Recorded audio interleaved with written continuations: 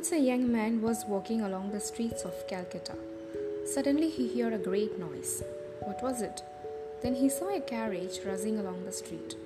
The horse pulling the carriage was running as fast as it could.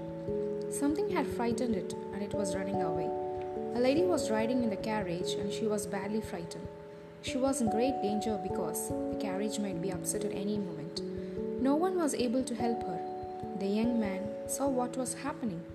He was very brave. When the horse came close, he ran towards it at the risk of his own life, seized the reins, and forced the horse to stop. The life of the lady was saved, and she was very grateful to the young man. Who was he?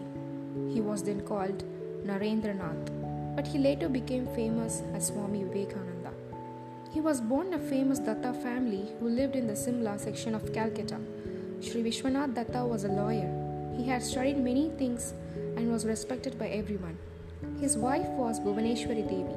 She was like a queen in appearance as well as behavior. Everyone loved and respected her. On the 12th of January 1863, their first son was born. They named him Narendranath. Naren was a naughty child, and sometimes Bhuvaneshwari Devi found it extremely hard to control him. However, she found that even when Naren grew extremely restless, if cold water was poured on his head, at the same time chanting the name of Shiva in his ear, the child would quiet down. Indeed, at times, this was the only method to bring him under control. Young Naren learned many things from his mother, and she told him stories from the Mahabharata and the Ramayana. Naren loved to hear the story of Sri Rama. He bought a small clay image of Sita Rama and worshipped it with flowers. He liked to listen to the reading of the Ramayana. Once he stayed in a banana grove for a long time, hoping to see Hanuman. For he heard that he was a favorite place of his heroic devotee of Rama.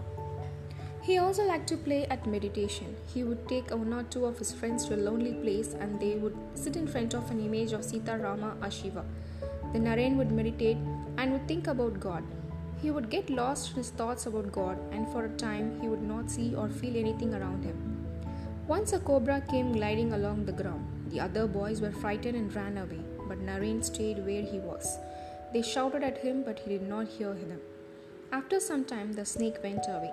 Later, his parents asked Naren why he had not run away. He replied, "I did not know anything about the snake. I was feeling very happy." Naren was happy when sadhus visited their house. He sometimes gave them valuable things. Once he gave a piece of new cloth which he was wearing to a sadhu. After that, his parents locked him up whenever sadhus came to the house. But when Naren saw the sadhus, he would throw things to them through the window. Then he said that he would become a sadhu himself one day. Naren's father, as we have said, was a lawyer. Many people came to see him. He entertained them and offered them tobacco to smoke. There were different pipes for the different castes. But caste was a great mystery to Naren. Why was a member of one caste not allowed to eat with members of other castes? Why were 3 different tobacco pipes for the different castes? There was a pipe for the Muslims also. What would happen if we smoked from all the pipes? Would that be an explosion? Would the roof fall down? Naren decided to find out for himself. He took a whiff from one pipe. Nothing happened. He tried all the pipes in turn and took a whiff from each of them. Still nothing happened. Just then his father walked into the room and asked him what he was doing. Naren replied, "Oh father, why? I was trying to see what would happen if I broke caste."